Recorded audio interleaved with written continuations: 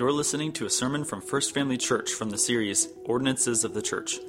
For more information and sermons, visit our website at firstfamily.church. Well, I told you I was excited to kind of begin to share more about the second of the ordinances with you this morning, and I am. I'm really kind of ramped up to get into this discussion, this message. It's going to be a lot of fun today. So why don't you take your Bibles and open to 1 Corinthians chapter 11 to get started. Can we do that? 1 Corinthians chapter 11. By way of review, this is a 2-week mini-series, we'll call it, on the ordinances. It's not a 2-week series on the what? Sacraments. It's a 2-week series on the ordinances. We believe these are the two things that Christ left the church to do until He comes. The first one being baptism, which, by way of review again, it's that immersion that pictures, promotes, and preserves the gospel. It's that public way of identifying with Christ and His church. And in case you were wondering, this marks you out as belonging to God and not the world. Inward regeneration occurs, conversion happens, and then there's this public baptism. And people see that and notice it, and they say, oh, you have a new master. You belong to a different king. And your response is, yes, amen.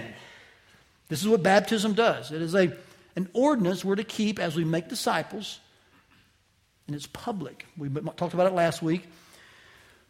The second of these is what we call the Lord's Supper, or you could use the word communion.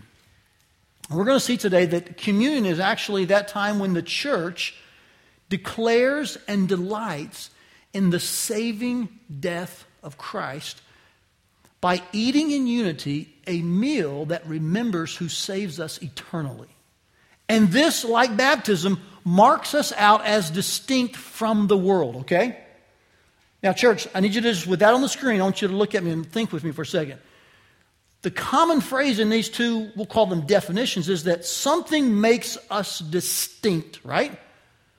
And they're both public. Baptism and then communion. And can I just encourage you,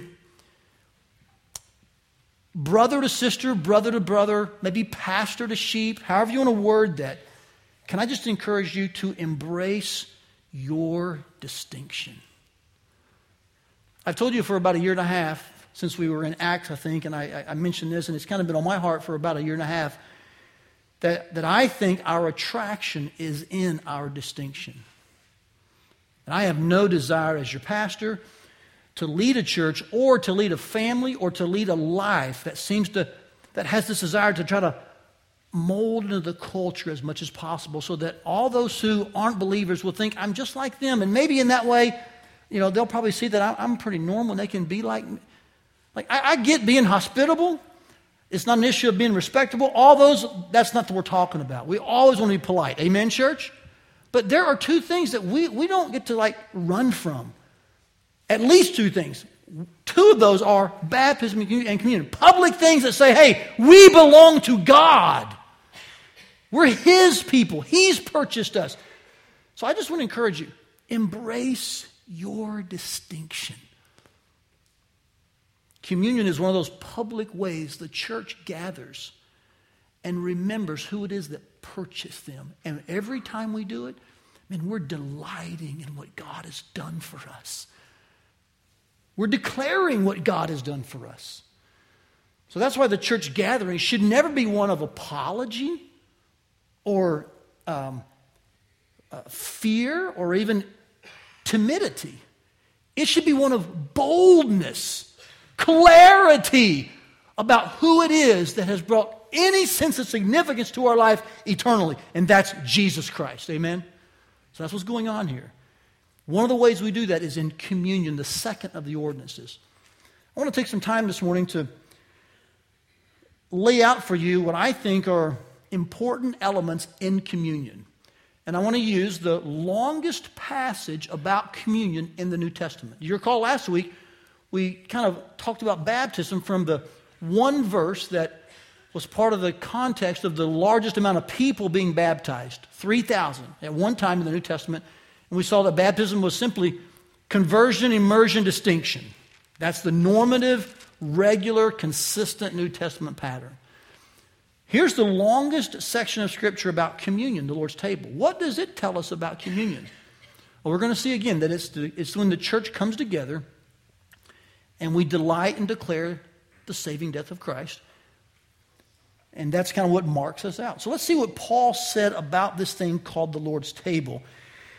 We'll not look at every single verse between 17 and 34. That's the general context of this passage. But I will notice 4 corrections within this section of Scripture that Paul gives to this Corinthian church about how they were going about the Lord's Supper. After I briefly walk you through those verses, I want to take a number of questions today. 16 came in the first service. I don't think we addressed them all. Some were repetitive, but we'll cover a number in the second service here today and kind of have a conversation. In first service, I even called on one of our elders out of the blue to come explain something.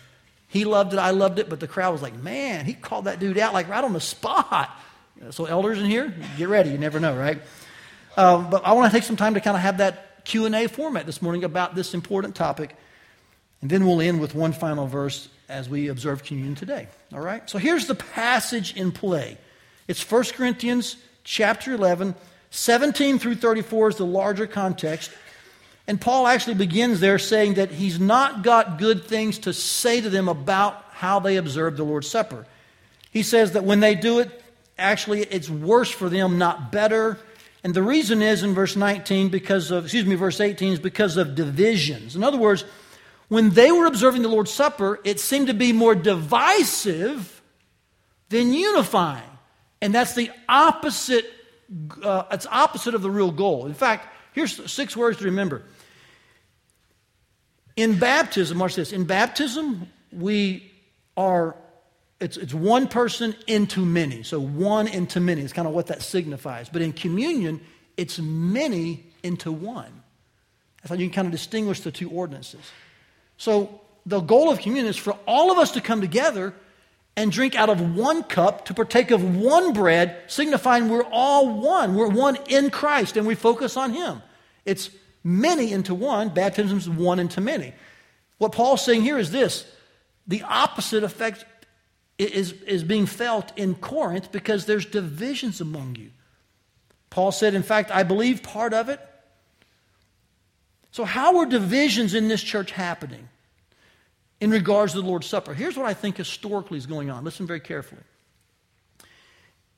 It seems to me from this scripture and from the history of this time period that in the church's life, that there were a number of different economic levels within the church, which is not much different than today.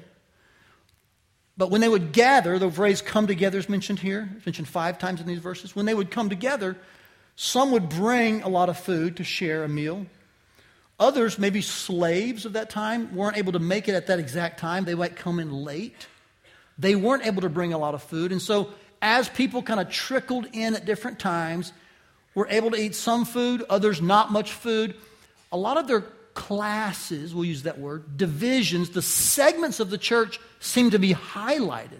And so the rich people who may have owned some of the slaves, maybe they were indentured servants, but they were the household employees, they might come early with a lot of food. Sometimes then those who weren't able to make it because they were still working at those households perhaps, as they would come in, there wouldn't be much food with them. It seems like then other folks were eating a meal over here and other folks weren't. These other folks weren't sharing their meal. And so it ended up being like a collection of different people pocketed throughout the church. Some sharing, some not, some having, some not. And what was intended to be a meal that unified was actually a meal that divided. Based on human standards. How much money you made, what kind of job you had, what color your skin was, your ethnicity, and so forth and so forth. And in the church, it really isn't about Jew or Gentile, bond or free or slave, right? We're one in Christ. And so the meal is designed to showcase and highlight unity, and they were finding the opposite occurring. So Paul says, I do not commend you in this. I think that's what he means when he says there's factions among you. There are divisions in there.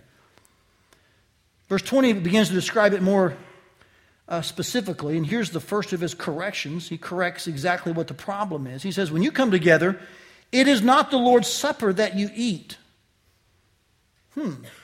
So they were coming together to break bread. They were supposed to eat the Lord's Supper, but he's saying that's not what's happening. So what is happening? Look what he says here.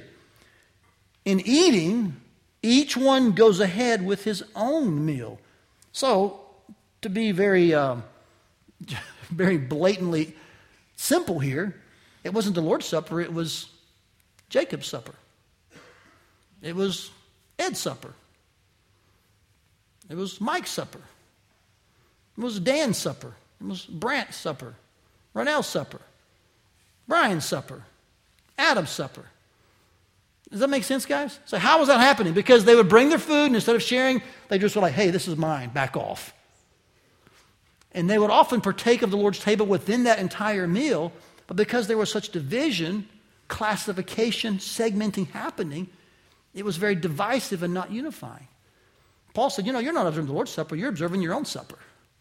You're more worried about filling your own belly with your own food than actually putting aside your own needs for the sake of the church at large. I think that's what he means when he says here, one goes hungry, another gets drunk. In other words, you have maybe someone in a lower class who can't bring much coming in thinking they could share, but then someone who's in a higher class is able to bring much, and they're just getting drunk, and they're enjoying the physical aspects of it, so to speak, and they're beyond the limits. Someone over here has nothing. In other words, there's no unity being drawn from this. It's just all about the physical. It's all about their own needs. And so he says, what? Do you not have houses to eat and drink in? In other words, if your only goal is to get full in the belly, stay home. Do that in your houses. That's where you're supposed to take care of the physical aspect. When you come to church for the Lord's meal, it's about spiritual nourishment. He says, when we don't have spiritual nourishment as our goal, but instead are only concerned of our physical bodies, trying to make sure we're full and we've got our way, he says we despise the church of God. This is what's meant in the rhetorical question in verse 22. You despise the church of God. You humiliate those who have nothing. And what shall I say to you in this? Shall I commend you? I will not. Instead, he corrects them. So he says that the real true problem here is one of selfishness and division. You're letting human categories, man-made classifications, kind of set the table, no pun intended, okay? Instead, here's what our true focus should be beginning in verse 23. Paul says, here's how it should be. I'm not going to commend you in this. Instead, I'll correct you by telling you how the Lord has instructed us to observe His supper. For I received from the Lord, verse 23 says, that which I delivered to you, that the Lord Jesus, on the same night He was betrayed, He took bread, and when He had given thanks, He broke it. And He said, this is my body, which is for you. Do this in remembrance of me. So notice all the possessive nouns and pronouns here. Paul's making it clear this is the Lord's Supper. It is His body. He's the one that took the bread. He's the one that initiated it. There's a lot of ownership happening here about this meal. No wonder it's called whose supper? The Lord's Supper. It's not hard to figure out, church. It's the Lord's Supper. Not our supper, not your supper. It's the Lord's Supper. He instituted it. He set the table, so to speak. He also did this with the cup. After supper, He took the cup and He said, this cup is the new covenant in my blood. Do this as often as you drink it in remembrance of me. So Christ left us two commands. By the way, though His was within a meal as well, the Last Supper, or we would say even the Passover, it's interesting that He does not hear, the Lord does not dictate that we have an entire meal. I think it's permitted, but really what's mandated, what's directed is simply the bread and the cup. That's what is the necessary elements. And of those two, they remember the body of Christ and the blood of Christ. And verse 26 says, as often as we eat this bread and drink this cup, we proclaim the Lord's death until He comes. So when we eat the meal together, the Lord's Supper, we're proclaiming, watch this, not anything about us. We're proclaiming the Lord's death, aren't we? Acts 20, He purchased the church with His own blood. So I think if you step back and take a look at this, what you're seeing is that the Corinthian context is one in which the meal was really all about them. It highlighted their efforts or lack of effort or situation. It highlighted their abilities or inabilities. It highlighted everything about them, good and bad. And Paul says, you know what? The Lord's Supper is not meant to be about highlighting your differences. It's meant to be about highlighting our unity that Christ has brought at the cross, in spite of all of our differences. Amen? In fact, think about our communion here. We'll do this in a few minutes.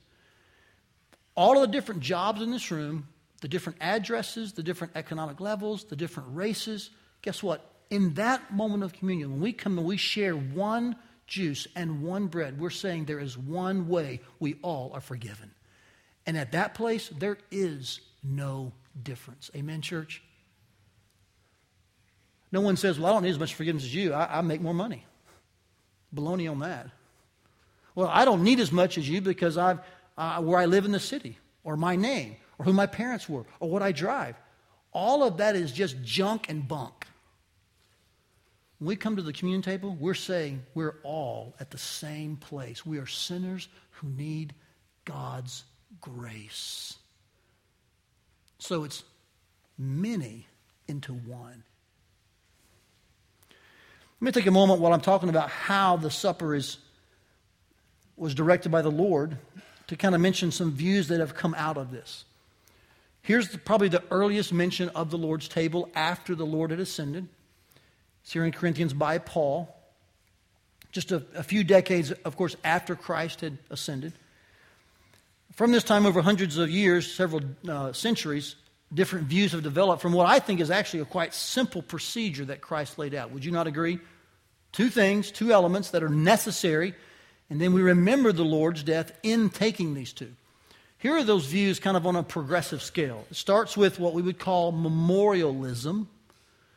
This is the view that the elements are just that. They're elements. They have nothing in them or about them. And we simply, in some of a ritualistic way, partake of them to remember the Lord's death, and then it's done. On the other end of the spectrum is transubstantiation, which is that the elements actually become the body and blood of the Lord Jesus once you ingest them. This is the traditional Roman Catholic view. And so each time that they are involved with the Eucharist, the priest holds up the elements. And at the next point, when you ingest them, and they become the body and blood. And so in some sense, they are re-sacrificing Christ. This is why I don't think transubstantiation is biblical or right. It violates Hebrews, which talks about the once and for all sacrifice of Christ, not a re-sacrificing. And it goes against blatant Scripture, which says that basically the bread and the cup are remembrances. They don't turn into the actual physical body of Christ. Between these two are two other views. I'll go backwards this way. There's what we call the realism view, and that's about the best word I can give you. It's the word used in most theological circles. It's called the real view, which says there's something happening here. We're not sure what it is exactly. There's some mystery to it. The elements don't turn to the body of Christ or the blood of Christ, but there is something significant happening. That's what we call realism. That would be in this section here. It's memorialism, realism. Here in third place is consubstantiation. And that would just be the view that they're not turning into the body and blood of Christ. So transubstantiation, consubstantiation, the real view, and then memorialism. You can kind of see the spectrum. Here they're just kind of elements, kind of a ritualistic approach. Over here it's unnecessary and unbiblical in how they approach it. You may say, well, where are you and where are we? Well, I think from consubstantiation back this way, you've got a lot of freedom. I tend to land probably in the area of the real kind of view. I'm probably not willing yet, as many of my Baptist friends are, to say memorialist. I don't think this is a wrong view. I just think it's a stale view. And I'm probably going to get some criticism on that. Yeah, you're welcome. I just kind of threw you a soft one. I'm not there yet. I think something does happen at the communion table that I don't fully understand. I don't think they're sacraments, but I think there's a sacramental effect in the ordinances where the grace of God that's sanctifying is experienced. So I'm not ready to say it's just a memorial and we're done with it. And they might not say that that's how they view it. That's a good question. I don't know. But what I've read and what I've heard from people like that, most of them are Baptists. They just kind of see it as like it's a memorial, we do it, and we just move on. I think something real and present is in the communion table. So that's kind of where I am. And I would say our church probably falls within one of these two realms, at least. Does that make sense? There's freedom in these three, though, okay? Maybe you have some different views, that's fine. Be aware of those four views. That's how a lot of folks approach 23 to 26. That's kind of what's developed over centuries. By the way, different reformers and church fathers have had different views. As I told you, the Roman Catholic Church has always held to this view and still does, which I think is unbiblical. Luther tended to fall more in consubstantiation, realism a little bit. Calvin more here with the real view, and then Zwingli was more along the lines of the memorial. So you had really good men with different views on this. So that lets you see that even in the ordinance of communion, good people, to a certain degree, can have differing opinions. You with me? In our attempts to make sure that we remember the Lord in the bread and the cup. By the way, that's been debated for centuries. Guess what? It's going to be debated for centuries. So if you think you can solve that, you won't, but you can at least know what you believe and land there effectively. He moves from this passage here, 23 to 26, I think, into 27 with a stark warning. He warns them that if they continue making it all about themselves, as he describes in 20 to 22, then there is a sentence that will befall them because they're guilty of something in that case. If they disobey 23 to 26, if they don't make it about the Lord, but they keep making it about himself, if it's not unifying but divisive, look at verse 27. If you eat the bread or drink the cup of the Lord in an unworthy manner. What does that mean? I think the context mandates that we have to define that phrase by verses 20 to 22. We're making it all about us. We're humiliating the church of God. We're despising its people. So if we were to take it in that manner, that's an unworthy manner, then we're guilty concerning the body and blood of the Lord. We're minimizing what really is the focus. That's his body, his blood, and we're making it about our own selves. He says here, when that happens, that's an unworthy manner, and we're guilty. And when someone's guilty, you get a sentence. Are you with me? Now, this will be stark. This will be jarring. Listen very carefully. If we're guilty of that, here's the sentence. Verse 30. You can begin in verse 29, really. So if you eat and drink without discerning the body, which is tantamount to drinking and eating in an unworthy manner, then you drink judgment on yourself. That's what comes because you're guilty. And because you're guilty, here's the judgment, here's the sentence. Many of you are weak and ill, and some have died. That's just stark. There's no way around this verse. It's stunning. That within the New Testament church, those who refuse to examine themselves and then sin by making the Lord's table about them, the Lord will actually judge them through weakness, illness, and maybe even death. Now, we don't know when this occurs. Is it on the first time? I don't know. Is it on the 1500th time? I don't know. All we know from the text is this, that if we partake of the table in an unworthy manner, the Lord will judge us. And he'll do that, according to this text, in one of three ways. Illness, weakness, or death. Can I be so bold as to say this to you? I wonder if Kevin's testimony last week, Kevin, I'm just going to be really just kind of free here with you. You're okay, I know.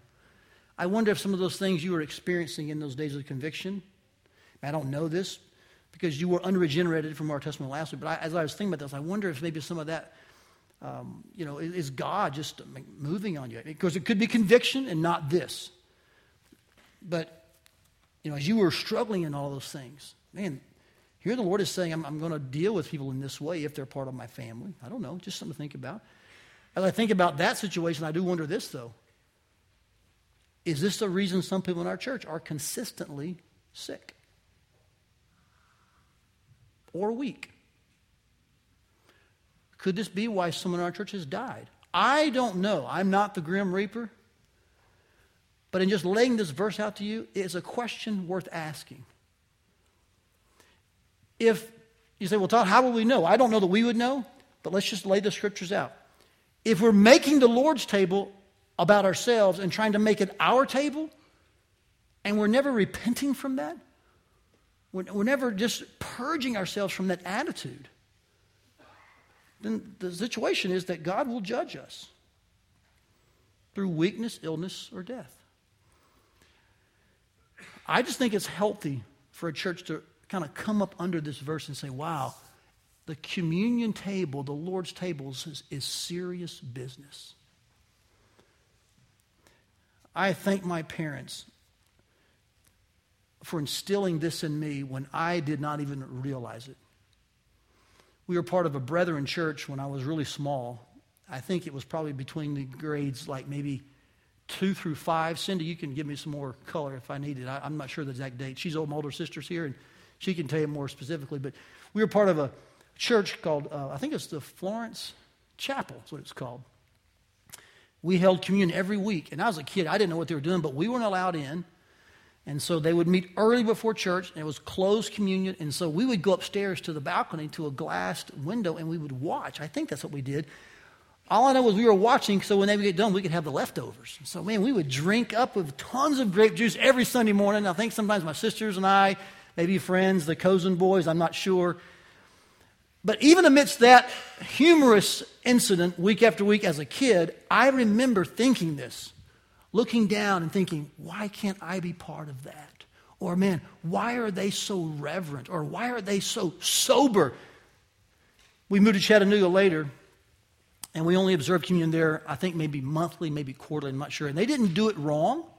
And then when we did it, it wasn't like it was done irreverently. I don't hear that at all. But I can remember as a junior higher thinking, we just don't do that as much, and wondering, maybe it doesn't mean as much.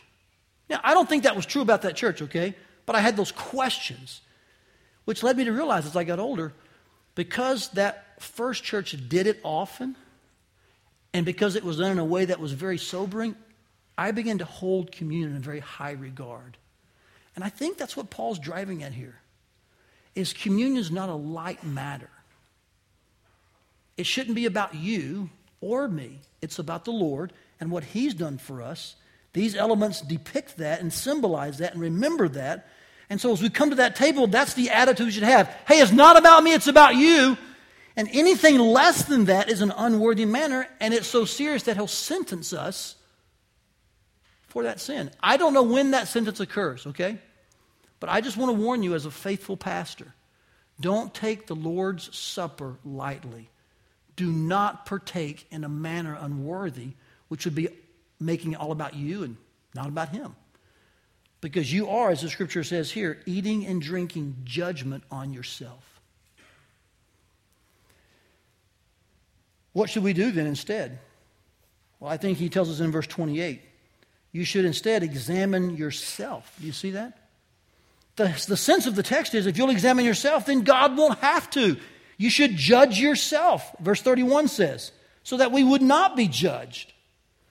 Which is why before communion, there should be a time period of some length in which we examine who this is really about. Now, in an ideal world, that's going to happen before we close the message and have a few minutes to do that, okay? I've heard some of you say, Todd, we need more time for examination. I actually agree with you, so take it before you get here. Start that even before you arrive at church. Be thinking of on the drive here, when you're in the initial songs, during the message, God, prepare my heart. Because if you're just thinking, I've got to quickly do that in these, 60, 90 seconds that the band's playing and we're moving, that is kind of quick. But that's not the only time you can prepare yourself and examine your heart, okay? So we're to examine ourselves, we're to kind of discern our hearts, and then we're to eat and drink. Now here's what that does not mean. Listen very carefully. I want to try to clear away some guilt. Examining yourself, discerning yourself, judging yourself, as the words in Scripture say, does not mean that you arrive at a place where man, I am without sin.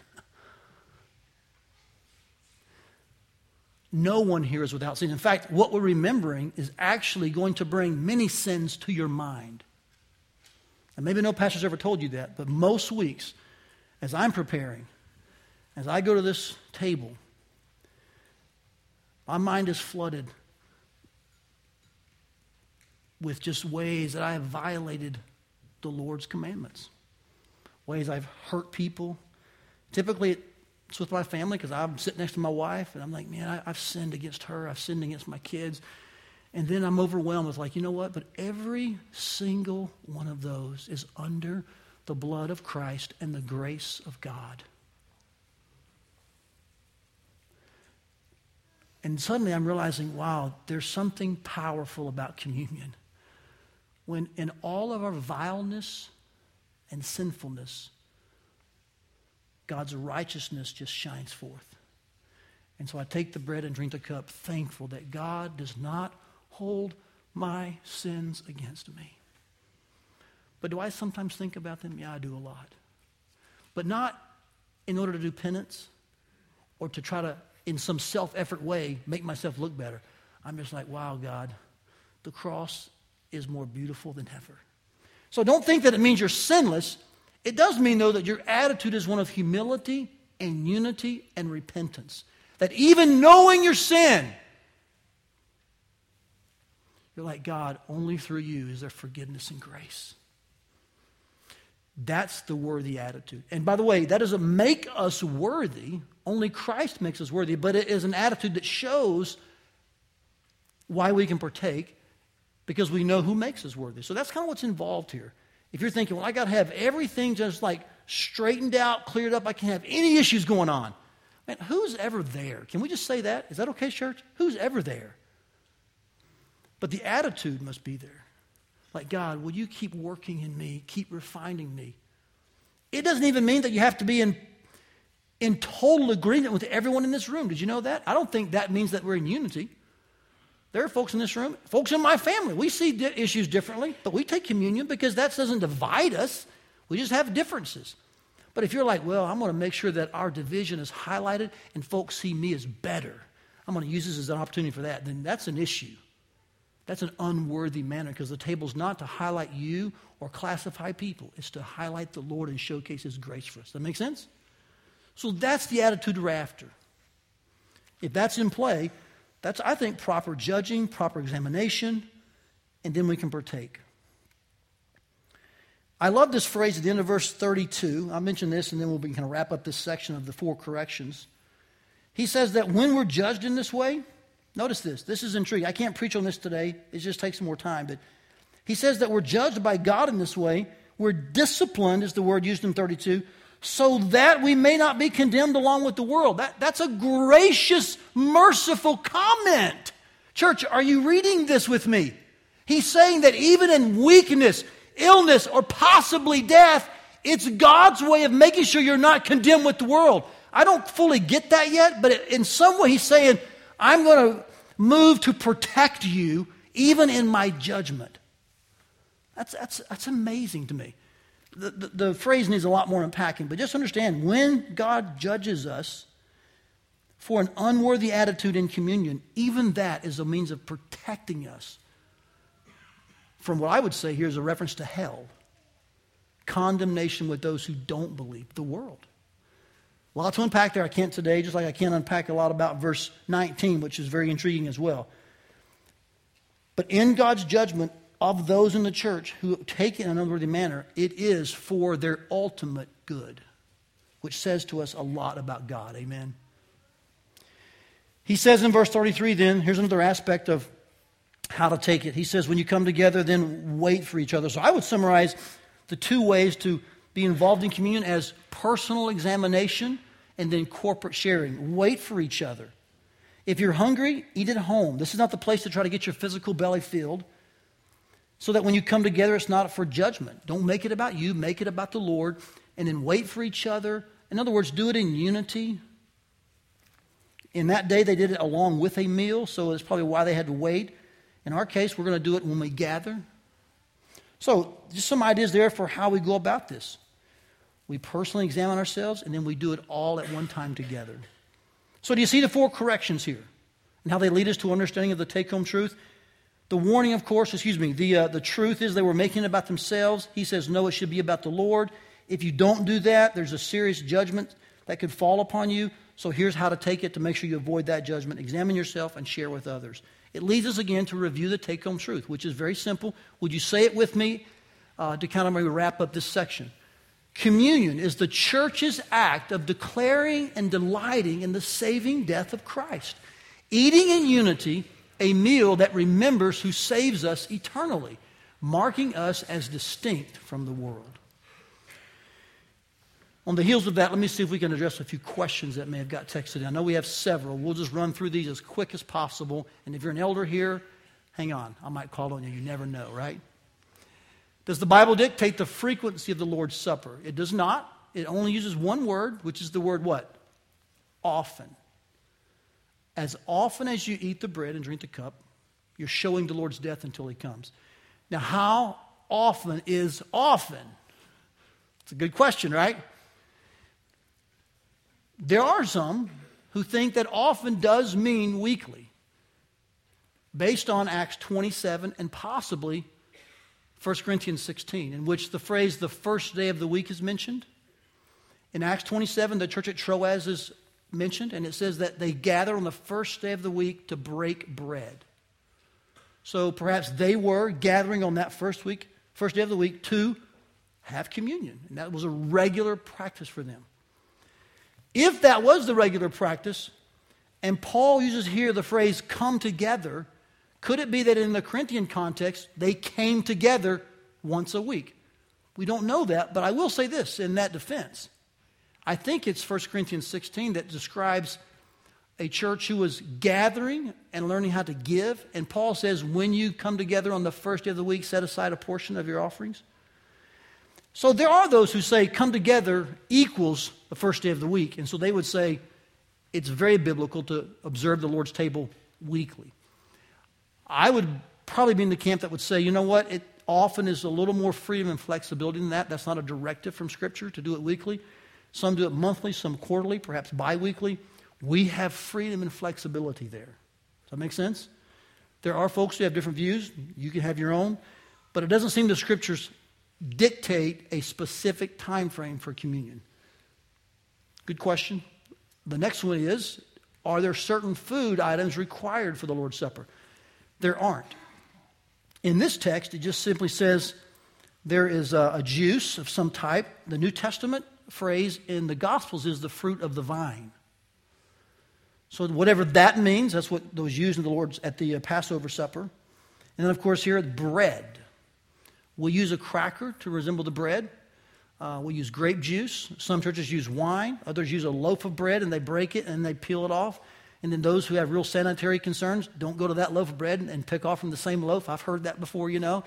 Other folks have one glass of wine or grape juice and they have a cloth beside it and they wipe the rim. They take their sip. Other folks divide it into little tiny cups like we do. And you try to drink it and you try to hold it and not drop it because it makes a crazy noise in our building.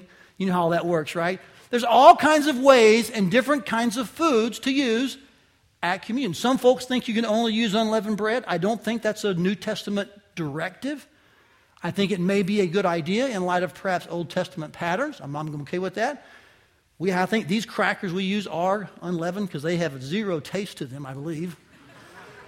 We have corn chips for those who need a gluten-free environment, but I don't think we're directed on a specific type of food. We're just asked to have bread and some kind of juice or fruit of the vine, and I think beyond that there's freedom, okay? I would say if the environment is such that the food is getting the attention and not the Lord, that I would change the food. So maybe it's good that it's not very tasty. I don't know.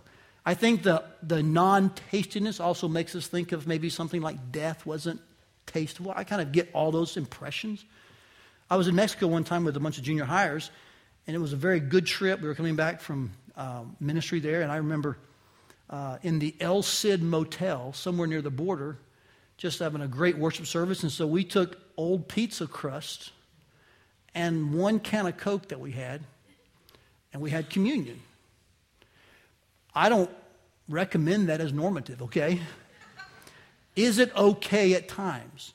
I think in that case, I was within the biblical parameters. Would I want to do that every week? No. Because suddenly that becomes the humorous portion of the meal, and people are wondering about pizza crust and Coke, and it takes us off our focus. Are you with me?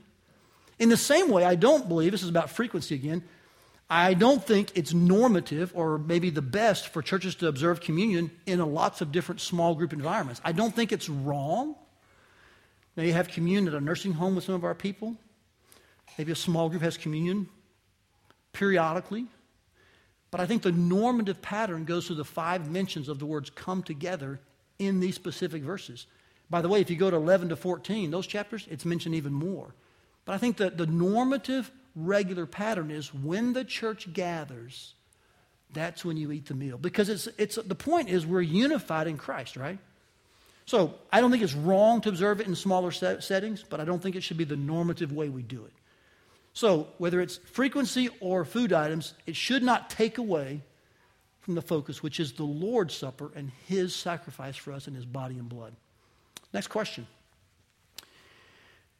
Does communion have to be led by an elder, or can a regular member lead?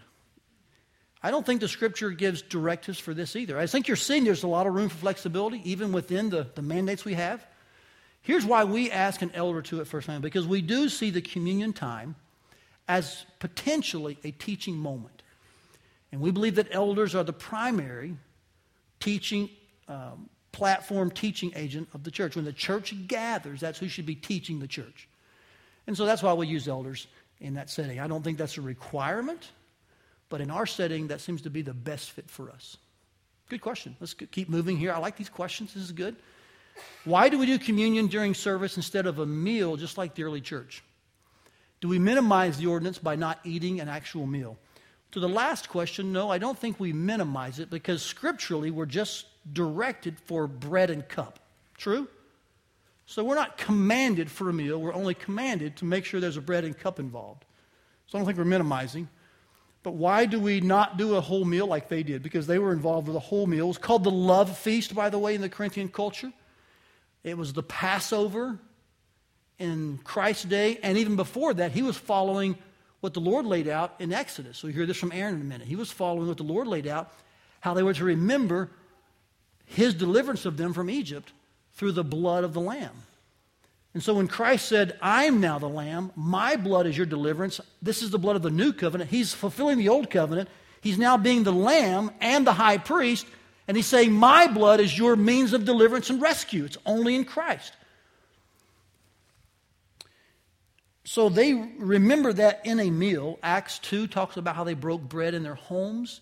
That could be a reference not only to eating, but also to the Lord's table. Acts 20 mentions it about the church at Troas. So I would say the reason we don't do it in a meal instead of like we do it now is probably, maybe it's the best way for us to kind of garner the attention of the most of the church. We believe that the coming together should be something that happens, and that when they come together, that's when communion should be. So if we did a potluck, I wouldn't be opposed to that at all. In fact, I'm always for a potluck. I'm like, let's do that. If we did communion during a potluck, we had to figure out how to make sure it wasn't divisive, how to make sure that we waited for each other, and then how that should make sure that the food didn't get to be the focus, but Christ's body was the focus and His blood. Does that make sense? We wouldn't be wrong for doing a potluck. I'd be up for trying it, as long as we don't violate other principles. Like I wouldn't want, Brett's small group to say, hey, we got prime rib, filet mignon, and the best casserole in the world, so only our small group can eat at our table. Like that wouldn't be good. They should be willing to share. They shouldn't be looking at some other small group, like maybe Josh's, and saying, man, did you see the food, Josh? Probably, man, that's some weird stuff they got. Don't go to that table, right? Now, you laugh at that, but in some sense, the Corinthian context was exactly that. You can't have mine. You got to find your own. I know where you're from. I know where you live. I know how you work. Like, hey, back off. So we just got to make sure we don't have any environment that promotes that type of division, and instead says, hey, this is all about Christ for us. So I think that's why Paul said, what's essential is the juice and the bread, because it symbolizes the body and the blood. Focus on that. But I'm up for a potluck if someone wants to organize it. Talk to me afterwards, okay? Next question. When and why did the complete meal get dropped? I don't know. In first service, one of our elders, Ed, mentioned that perhaps it got dropped because they were two distinct things to begin with. Though they happened simultaneously in one sense, like someone could eat a meal and have communion within that meal. Maybe the meal got dropped because it was a different thing they did. And so maybe it just became more normative. And I would even use the word in the right way, maybe more convenient to focus on the necessary elements of the bread and the cup and not always try to figure out how can we provide a whole meal for everyone. Maybe it was just a convenience thing. I don't know. Beyond that, we'll research it and see if we can get back to you. Are there any more questions? Okay. Man, out of 16, we only got those 4 or 5 up there. Okay, it must be a lot of repetition. If you have some more, text them in. I want to make one last comment, and we'll move to communion for this morning. Because as we do it, often we think of this. Here's what we do in communion. We think about the present. Am I right with God? Is my attitude correct? Is this a worthy way to approach the table? And we think about our past. Would you agree with that? We tend to think about the present and the past. All that God saved me from. Am I right in the moment? And that kind of seems to occupy our focus. But actually, in the Scriptures, when we delight and declare in the saving death of Christ, we should have a future in mind as well. Because the Bible says we're to do this until He comes. Why is that? It's because of the promise that Jesus made when He observed it with His disciples. When He says, this is my body and this is my blood. And then He said, I'll not drink of this cup again until I drink it with you in my Father's kingdom. So here's a good practice. When we're examining ourselves and judging ourselves and partaking in a worthy manner, yes, let's think about our present condition and how our past is still under the blood and grace. Amen. But as we do that, let's think, wow, this is only temporary. That stale, kind of unsalty, nasty tasting cracker, that little tiny juice in that cup that's hard to drink and hold, it's only temporary. Because I'm looking for the day when Jesus comes back and He drinks it with us in the kingdom that we're praying will come. You know you are praying that, right, church? Your kingdom come, your will be done on earth as it is in heaven. I long for communion with Jesus in the kingdom, don't you? Here's how it's described in Revelation. The band can join me while I read this. Revelation chapter 19. Then I heard what seemed to be the voice of a great multitude, like the roar of many waters, like the sound of mighty peals of thunder, crying out, Hallelujah! For the Lord our God, the Almighty, reigns. Let us rejoice and exult and give Him glory, for the marriage of the Lamb has come, and the bride has made herself ready. It was granted her to clothe herself with fine linen, bright and pure, for the fine linens, the righteous deeds of the saints. And the angel said to me, write this, blessed are those who are invited to the marriage supper of the Lamb. It's at that marriage supper that Jesus will once again drink and eat with you. That's what we're looking forward to, amen? So yes, it's about the present in some ways and about the past. We look to Christ's death, so yes. But there's a day coming when we'll observe communion in the here and now kingdom of God. And church, I long for that day, don't you? So what do you say we examine ourselves now? Let's rightly judge ourselves and enter into remembering the Lord's death and proclaiming it until He comes. We hope you enjoyed today's sermon. For more messages, visit firstfamily.church/sermons. Thanks for listening.